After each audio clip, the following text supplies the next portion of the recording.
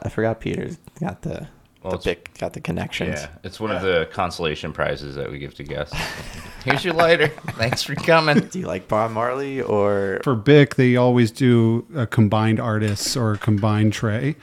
But for the big ones like Bob Marley, they get their own tray. There are a lot of artists out there that we've worked with that we've wanted to do whole lighters with that just don't have any of their rights. Like Johnny Cash, no rights except for just like this one logo name. Someone owns like his face. That would have been a great lighter. They were like, can we get this one? There's a bunch of different ones. What do you mean? It's on the Google.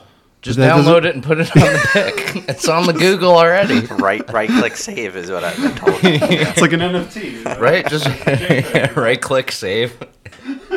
Paste. Print.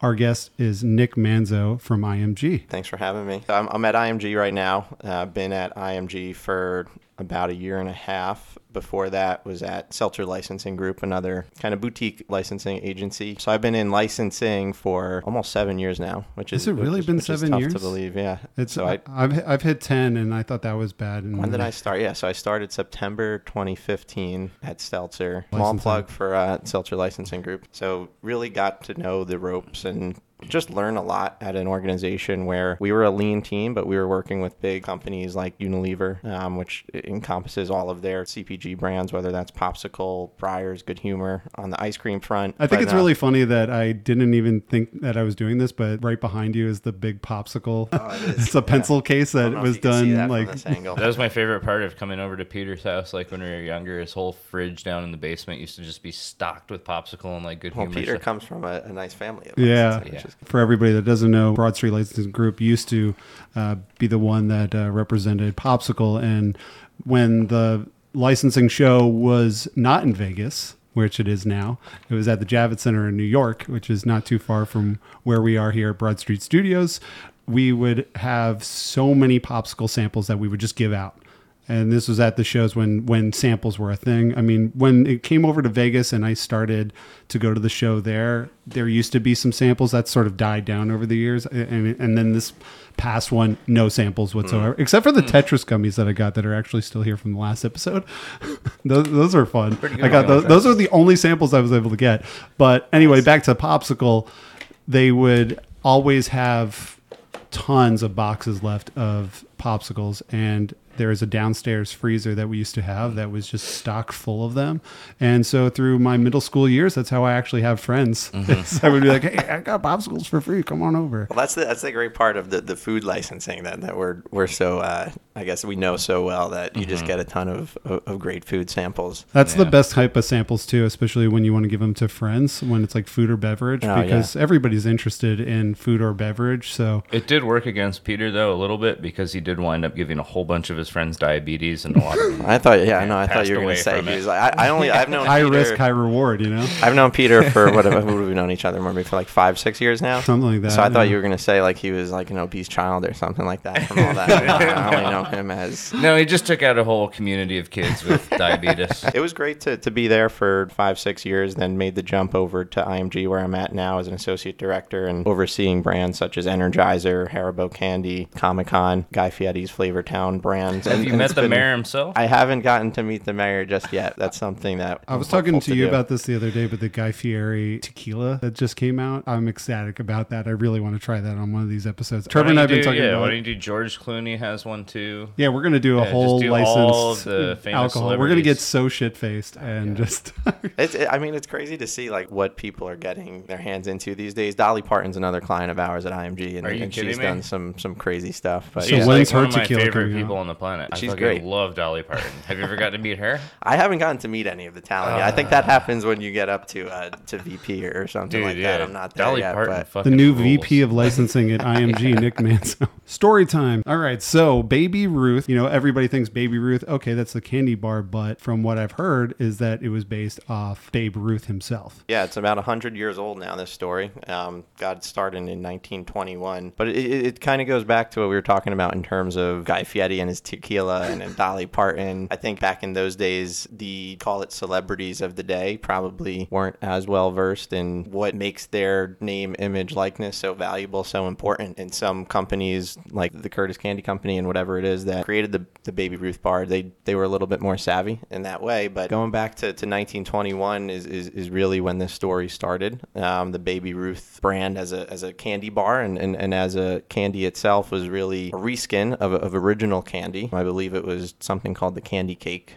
back in the time. Yeah. This nougat filled or whatever it was. Let me go down to the store and get me a candy cake bar for 3 pennies. I think what was great. What was great too is I think when you read about the history of these candy bars, apparently they were marketed as full-on meals and healthy. Full-on meals? They're like, this is a luncheon for a nickel, for that's 5 hilarious. cents. It was like the OG Slim Fast. Slim Fast bars.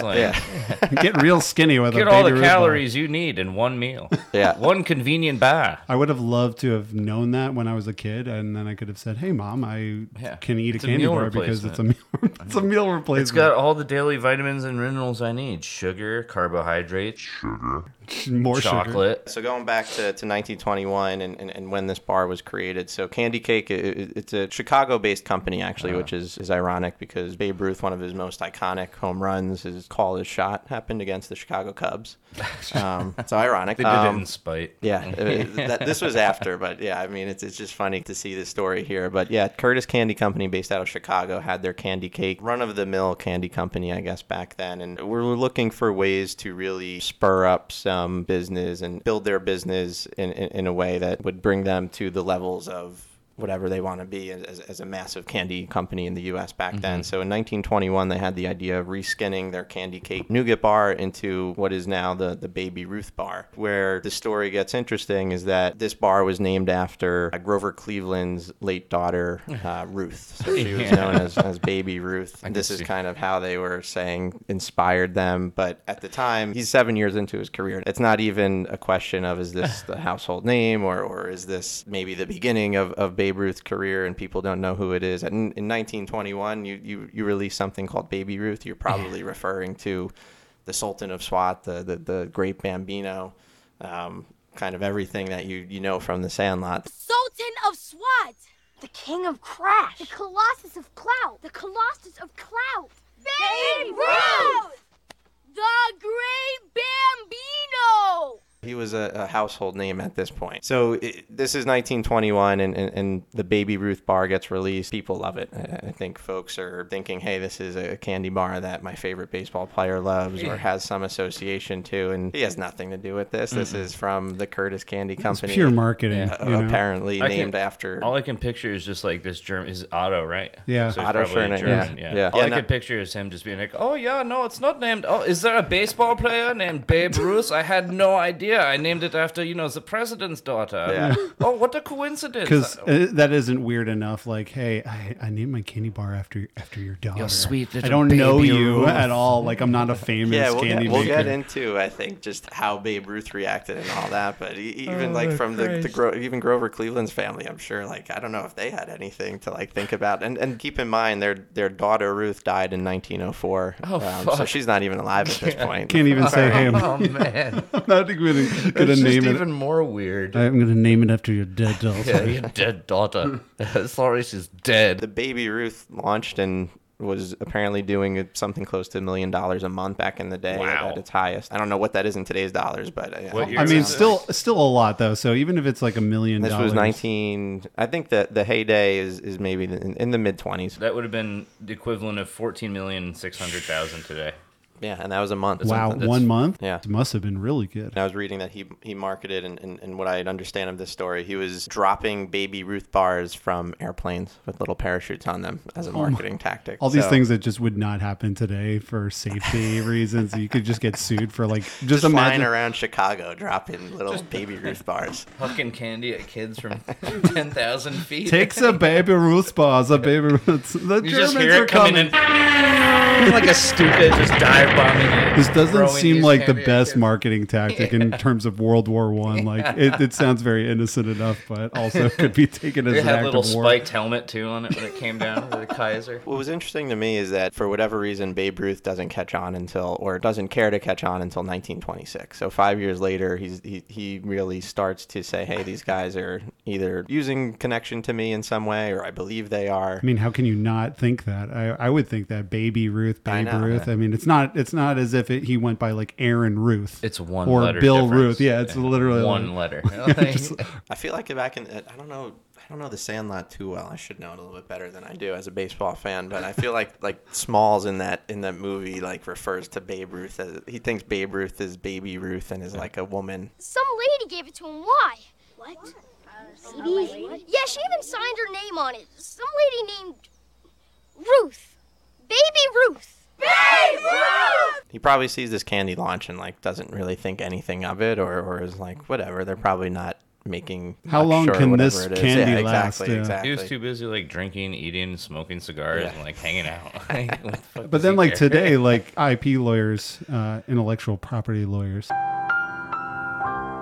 would just be all over that. They're, Oh, I mean, yeah. yeah, they're on it before. I mean, I was trying to think, like, even in today, like, what is maybe something similar I've seen or anything like that, but I couldn't think of anything off the top of my head. But I just could don't think it could imagine be if done. like a King bar came out now or something like that, and you're making it basketball themed, and you're thinking of LeBron James, and he's King James, and I feel like that would be shot down immediately. LeBronny James, Baby James. Introducing the Boss cereal. the Bronny bar. Boss, E Street Band. It comes with like little instruments and stuff. And, like It has faces. nothing to do with Bruce You Springsteen. get though. marshmallows of Steve Van Zant's face. Like, So for whatever reason, 5 years go by, and then Babe Ruth finally gets a little bit smart to the concept of, hey, someone's making a lot of money off of potentially my name. So he actually tries to release his own candy bar. So he starts his own candy company called the George Ruth Candy Company. That was his first name, I think, right? I know, but how do you go with a name that is not synonymous with everything that you're known for? You Well, so know? that was the candy company, and then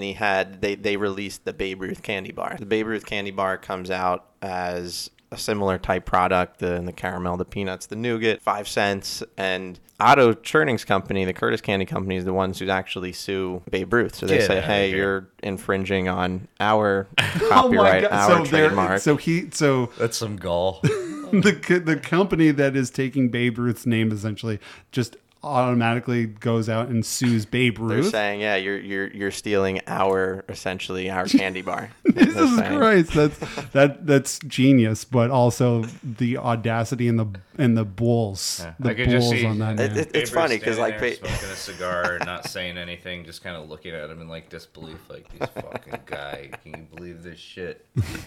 And he's played. I mean, I think at this point he's been in the major league. He's been in the league for his career started in 1914. This is 1926. 12 years. He's probably thinking about, all right, like, what should I do after I can't eat hot dogs and smoke cigars and hit baseballs and all that. You know, the regular early MLB type of stuff. that you And he's do. just trying to cash in on his fame. And he's like, I'm going to make this candy bar, and he gets the lawsuit. So I thought that was funny. I mean, I thought for sure it would be some sort of case where Babe Ruth goes to them, and then Curtis Candy Company has to defend. But in this case, Babe Ruth is actually the defendant. They essentially have an argument that the Baby Ruth bar is a concept created by the Curtis Candy Company. This is where more of the story starts to come, where they have to defend in court that, again, it's named after Baby Ruth, the daughter of the former president of the United States. That's and such a stretch. ultimately, the court rule in Curtis Candy Company's favor, saying that they were the first in the market with the product that has nothing to do with Babe Ruth, and Babe Ruth at this point needs to cease production of his candy bar. So the courts and all of this process takes a while. I think ultimately the ruling happens in 1931 or something like that. But yeah, at the end of the day, the courts ruled in Curtis Candy Company's favor to continue producing this product. I think what's funny too is after this court case happens and the Curtis Candy Company pretty much has, I mean, there's nothing that Babe Ruth can do at this point. I mean, they have full reign, and they've obviously grown a candy bar company out of that for the next 100 years. But in 1932, Babe Ruth has his famous called shot home run against the Cubs, which is again, which I was alluding to before. Pretty ironic that it happens in Curtis Candy Company's backyard. He hits a home run to win the World Series for the Yankees against the Cubs. And then that following year or shortly thereafter, the Curtis Candy Company takes on a full-on billboard outside of Wrigley Field, Baby Ruth advertising, just kind of like to stick that knife back. Just rubbing it in, just in both ways. Like, hey, I've taken more money from your pocket, and then now I'm going to use that to piss off everybody in Chicago, which is kind of a weird move because, like, if they're based in Chicago, wouldn't you not want to piss off everybody there? That's probably, well, I guess at this point he could probably go more. I guess national. I mean everyone in Chicago at this point probably doesn't like Babe Ruth for beating him in the World Series. And they're like, at least we got the Baby Ruth bar. He walks this fine line, it seems, through the entire process, and just he's pretty much giving the middle finger, like, it is come before the I guess they go into a legal battle over it. It does seem like Otto's a little bit more careful, but he's actually, I mean, he's using, I mean, the gravitas of Babe Ruth to sell this candy bar and make it what it is. And then I think after that, he just goes into it and says, hey, obviously I can't be beaten in this case, and just is going to use Babe Ruth almost as a marketing tool as much as you can in the 30s and 40s. Getting into the 21st century, just seeing what Baby Ruth has, the Baby Ruth Candy Company, I mean, all of these people are long past at this point, but in 2006, they actually worked with the Babe Ruth estate to use him in marketing, and they were the official candy bar of the Major League Baseball for a certain time. I kind of remember that. Like, they had the commercials with him in black and white, right? Yeah, and like he would kind of step out, and he would remain black and white, but everything around him was like colorized, I think. Or something. Yeah, now that you're saying that, I think I do remember. I didn't remember how they used him. Right? It's starting to all come back to me. Like, I remember him chewing on the bar. I'm like, here, we got some Baby Ruths right here. Let's open these up and try them out. Are you a Baby Ruth bar fan? I actually can't remember the last time I've had a Baby Ruth. No, me neither. Are these the ones with the dick vein, or is that Snickers? The same company who made these made Butterfinger, and I love Butterfinger. Yeah, Butterfinger guy. They created the Butterfinger. So. Better not lay a butter on. Oh, they're in Parsippany, New Jersey. So we're trying out the Baby Ruth bar right here. It's an interesting looking nougat bar. What I know about Baby Ruth's history too is that Otto actually was trying to create a bar that everybody would love. Mm-hmm. So he was like experimenting with all these different variations of candy and the mix. And what he wanted to do was get savory and sweet, which is why you get the nuts and the chocolate and the salt. He wanted like the 5 ingredients, I think it was 4 or 5 like senses. He wanted to be able to smell it, taste it. And that's why it became so popular. It's because it's like the pop music of bars, or like a pop star of bars. Just like, I gotta say, they're really good too. What were you saying before about what they looked like? Oh, I was asking if these are the ones with the dick vein or if that's Snickers. I don't eat a lot of candy bars, so.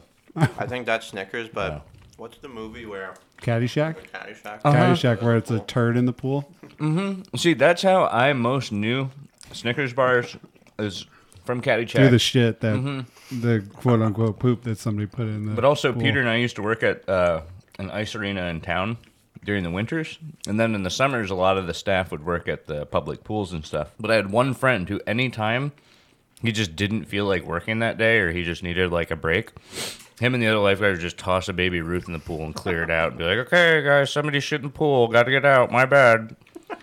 And I'm like, really? How many fucking Baby Ruths did you guys put? He's like, oh, we probably put in like a dozen a summer. Like a dozen Baby Ruth bars in the summer. That's incredible. And I could just see the guy that's like fishing them out and then like all the chocolate. Well, it would be them, because like afterwards you're supposed to do like an hour of like just bombing the pool with chemicals to get all the shit particles out. So wait, So they would just scoop it out and then just not do that part because they knew it was chocolate.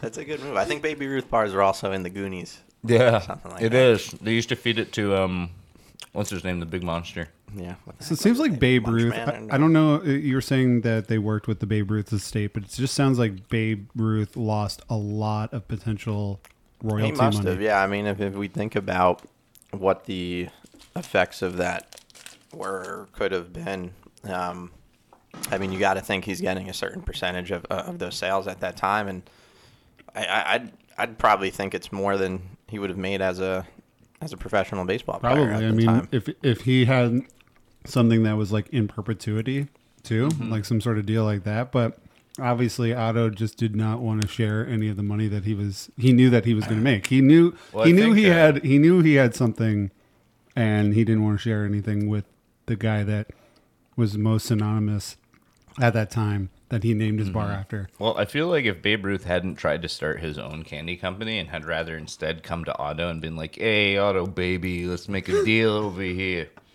it probably would have been all right. Great Babe Ruth impression, by the way. Just like spot on. I don't know how the guy talks. I never listened to him.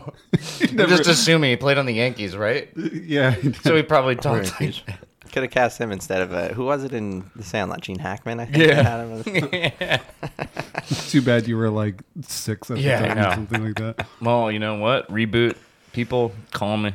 I'm available. But yeah, I think if he probably would have gone to Otto first and tried to been like, "Hey, man, like, so you're making this thing, you're using my name, like, you scratch my back, I'll scratch yours, let's make something happen here." Otto probably would have been amicable to that. I just feel maybe. I don't know the fucking guy, but true. I just feel like based off of the story, Otto is just very much a guy who is trying to make his fortune in a time when people were trying to make their fortune. I mean, you hear a lot of stories around the turn of the century where it was like cutthroat. You know, if it wasn't you, it was going to be, you know, the Hershey company. So I also wonder, you know, this is a guy who's trying to compete with Hershey, because Hershey is starting to also be a big sort of candy company at the time too. So you need something that's going to be better than the very popular Hershey bar, which now is very bland. I don't enjoy a Hershey bar. I've never been. I think Reese's like puts them like. Did you know that Reese's actually worked for Hershey? Mm-hmm.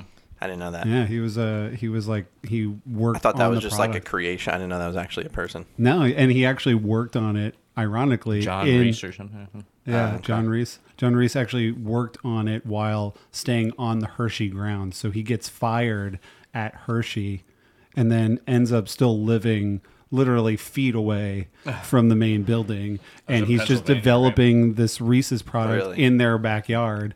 And then at one point, Hershey figures it out that he's doing that, and he wants to get in on it. I think it's more popular than story in there, but that's a good I know, history that's lesson a good too, one. right there. Oh, but sorry. back to Harry Reese. Harry Reese. No, totally off.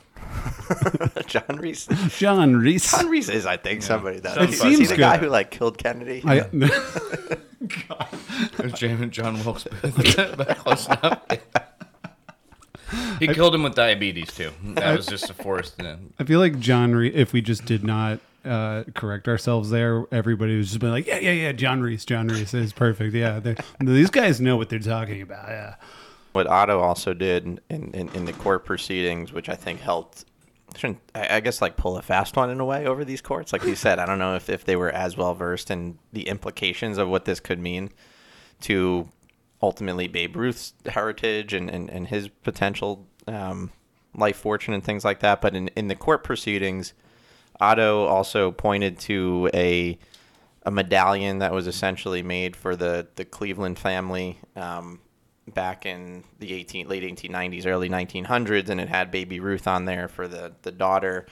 And the font or whatever used on that medallion was very similar to the word mark and the trademark that was on the candy at the time. So that was more proof they used to say, hey, this is for the Baby Ruth, the daughter of Grover Cleveland. And that seemed to also help them in that case. But yeah, I think it would probably be a lot different if that case was tried today and it was an Aaron Judge bar. It really seems like he, as I was saying before, he just is walking this fine line, and he gets really lucky through the whole process. You know, like maybe we'll give him the benefit of the doubt. He did name it after that, knowing that there was a connection to the most famous person in the world. He might be one of the smartest people in the world then. Right? That's what I mean. He was right there at the right time to use the right thing and then be like, oh yeah, I used it for a president. I mean, yeah, okay, yeah.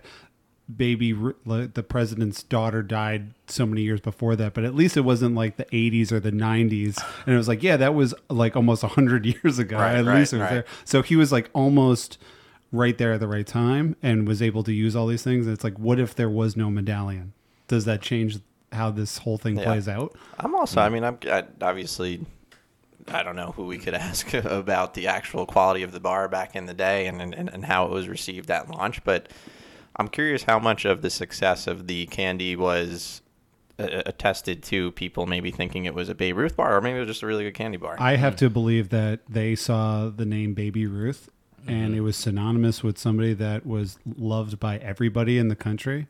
I mean, yeah, if you weren't, if he wasn't on your team, you probably hated that, but he was the first real, I could be wrong, but he seems to be the first real sports superstar personality that people really were like, I got to listen to these games. I have to be a part of this history. I mean, you see that throughout, like he's like the Michael Jordan or the LeBron James, as we were saying, of his day, but it was even more special because there weren't really anybody before that at least we know. I'm sure there were people that were famous, but now things are getting more national. News is getting more national. The way that things are distributed can finally start moving around. So instead of having these local pockets, you're starting to get that. But I can't imagine that, people didn't look at that and go, I'll definitely try it because it kind of sounds like my hero. That's the point too. I think and this goes for licensing in the food and beverage space in general is that brand can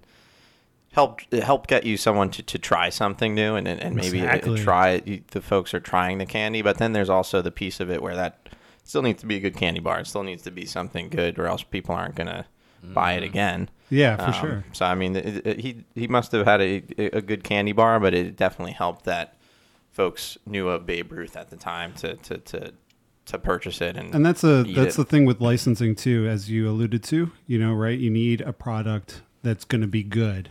But to get somebody to buy it, you need some sort of eye-catching either packaging or a name. And it seems like at that time, too, before packaging could really be like any color and all this stuff that we see today, the name was more important than really what was on the outside. Because I'm sure the packaging was just, basic from what they could do at that time. I think it was like it was like a cream color and a red Baby Ruth cardboard box. Yeah, dude, I'm willing to bet though that the taste is probably better than it is today. More bitter? Better than it is today. Yeah, no, it's probably way better. Because I mean, like, there's 3 of the ingredients in here are high fructose corn syrup, like just 3 different times. I'm sure it had to have changed in terms of flavoration and what it looked like. I'm sure the 5 ingredients, as I was alluding to, the caramel, the nuts, the nougat, the chocolate, that was the same, but what is in that now, how that is created is probably different. But I'm willing to bet it was probably better then because the ingredients were more fresh and real. Yeah, it's funny. Growing up, because I wasn't the biggest baseball fan, I never really made that connection of Baby Ruth to Babe Ruth. So maybe there is a little thought there that other people weren't really making that connection. But again, I wasn't living there, living during the time of Babe Ruth. So I could be thinking differly at that time. Only we had someone to ask. Yeah, right. Anyone have a 100-year-old grandpa? No, they're all dead. Can we just anybody have like a video somewhere saying, I had the best Baby Ruth bar thanks to Babe Ruth out there. Oh, time to get on YouTube.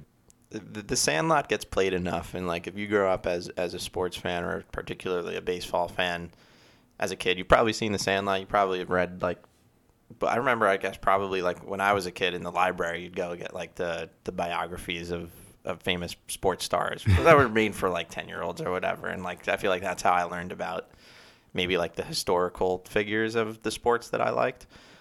So I wonder if kids even today, maybe think about that or make that connection or even care to. That's true. I mean, the further we... Oh, I found the original wrapper. Oh, nice. The truth about the origin of the name of the Baby Ruth candy bar. Okay, we're doing that right now. Today I found out. Okay. Do we have customer testimonials? That's what I'm looking for. I would just love to see that somebody was like, you know what? I feel like somebody will need a YouTube video at some point of customer testimonials from the 1920s. I would love to know if they even did that back then. The National Association of Manufacturers did a little short video about them back in the 30s. Interesting. But it just seemed to be like the Wild West at the time. Yeah, I was going to say, what food law? Yeah, there's nothing. That's a good point. There's I don't no know FDA. how they would. I don't know how they would have even. I'm curious how they would have even structured it if there would have even been as something as formal as like you said, the licensing agreements you see today. Yeah. It probably would have been more of the handshake in the backroom bar or something like that. I would love to understand the compliance side of that too. You know, there's a whole arm of licensing after you make a product and you launch it and everything's going well. Is the compliance, how well, you know, are they reporting the right royalties? You know, we have so many different, you know, agencies and arms and programs and companies that can track all that for you today. But like back then, like even if Otto went to Babe Ruth and he was like, look, all right, you know, I'll give you like, you know, 9 cents on the dollar for every Babe Ruth bar I sell, you wonder like how much would have been money. hard. They were 5 cents. They were 5 cents a candy bar. And then like as it keeps going, it's like if the Baby Ruth bar maybe was around for, you know, 10 years, that's easy to do, right? Okay, a couple of years of a program going, you're totally fine. You can watch that, but it's like it's almost been 100 years, maybe more. Right. Since like this is launched. So, you know, that's multiple teams and, you know, the companies get bought. I would love to know if they had done some sort of licensing agreement early on, how long that would have stayed that way before they moved Curtis that. Candy Company, I mean, that changed hands a number of times. Oh, yeah. Over the years, whether it was... Got to sell you. Nestle, I think, had it the longest afterwards from, I think, 1990 to 2018. And then when they got out of the candy business, that's when it got sold to Ferraro. But yeah, there have been a lot of just changing of hands of that. I'm sure the licensing agreement, the first one, if they had done that, would have probably been done after the first change. You know, you see that a lot of times with companies when there's a buyout or something. I mean, that's why you need to put that in your agreements to make sure that, like, if there is a buyout on your program, you're not just out, because the new people might not want to do licensing, or they think, like, how can we make more money off the product that we're doing? And I'm sure after a while it'd be like, well, this isn't really anything to do other than the name with Babe Ruth, so we should probably restructure this either to a lower royalty or just to none at all. I don't know if you would have had the Baby Ruth bar now. That would have lasted for 100 years, to your point. Maybe it could have been the same type of bar in exactly the same format, but they probably would have, some brand team or whatever it was, could have come up with a whole new... Yeah, because I know from product, my research on it, Otto was just like scratching his head and trying to come up with all these different names for what the Baby Ruth bar, and it is funny that it just, once he settled on it being called the Baby Ruth bar, it just exploded in popularity as a candy bar. So yeah, it's good. Yeah, as I said, it's the pop star of candy bars. But at one point, it has to really take on the name as its driving factor. I love this quote on here: "A complete luncheon for 5 cents." Yeah, That's great. That's funny. While I was on the YouTube, I was seeing a whole bunch of commercials that they did in the past that were really funny, that featured a whole bunch of celebrities and stuff. Like, they were using at one point this guy Hawkman or something to advertise, and then they had this guy The Blur, who kind of seemed like superheroes. Like all those failed superheroes. Yeah, no, it was really weird. Hawkman was like, he had this like hawk little crown on, and then like this armband that kind of resembled like some kind of fascist armband with like a little sun on it or something. Like, we've got the Batman, so what other Hawkman? They had the 1995 one with Babe Ruth where they took scenes from him at the baseball field. And then there's one with Gilbert Gottfried I saw in there. That was probably the best commercial that they ever did, was with Gilbert Gottfried. It seems like Babe Ruth finally was able to get his due with that bar after it's in 1995. So like he lives his whole life knowing that only 80 years later. Yeah, only. So, and he's just out of all that. And then I feel like that's another strategic thing that whole company, they're like, all right, now that he's dead, now we have to just, talk with his family about this. Like, let's finally include him, because if they had done that early on, the court would have been like, all right, I see now there is a connection. Let's make this right 80 years later. Right. They did by being like, we'll put your stuff in a commercial, and I'm sure all the footage is just like owned by like another agency. Once the Baby Ruth bar is like a $10 million a year bar versus once we've made $14 million all of our fortunes, now we'll cut you in a little bit. How's $20,000 advance? Yeah.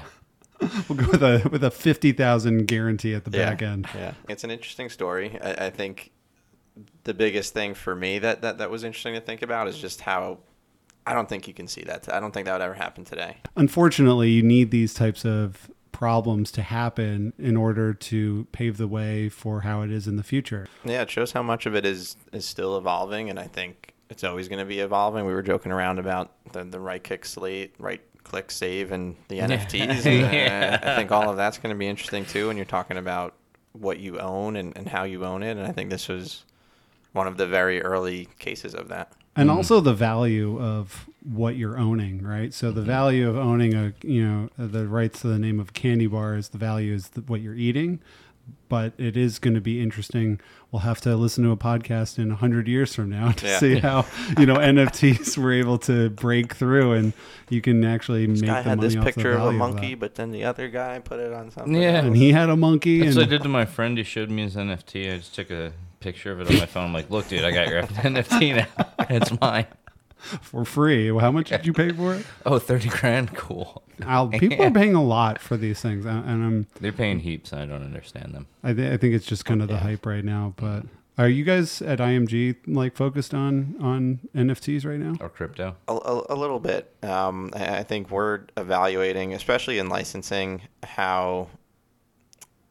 I guess I'll take a step back. I think overall at WME and Endeavor more broadly, I think the company is looking at, and I think everybody is like, are these, to the point we just made, are these ownable assets, and how are they, how can they be used as potentially talent or anything like that? And then from a licensing standpoint, are they buildable brands that are licensable and have fandom? And I think the jury's still out on how to utilize these IPs via licensing, but clearly people believe they're valuable and put value to it. So that's what I mean. It's like, yeah, you could sell one NFT FOMO. for a lot of money, or you could sell multiple NFTs for a lot of money too, where it's like it's a smaller price point, but you're going to get more people buying it, so you'll still get your revenue.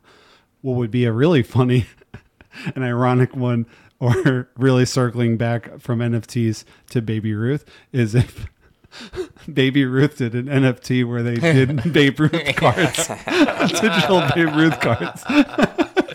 They should 100% do that. But you also get like a picture of the kid. Yeah, it's actually Baby Ruth. Yeah, fucking dead kid. All of the 1905. possible Baby Ruth. She just loved Babe Ruth before she died. Wait, Babe Ruth wasn't a thing. Oh no, I don't know. It's from the kid. I did this for your beautiful little girl that deceased 12 years ago. I did this for you, El Presidente. All right, Nick, thank you so much for coming on and talking about a lot of different things, but talking about the Baby Ruth bar and how that has anything to do with licensing. A lot of these times when we talk about a lot of the food things that we know have just become something that we've all seen everywhere. You never know what the history is. So thank you for coming in and talking about that. And I'm excited to eat the rest of this knowing where it is. And I hope to have you on another episode of the Velocity Report. For sure. Thanks, guys. Yeah.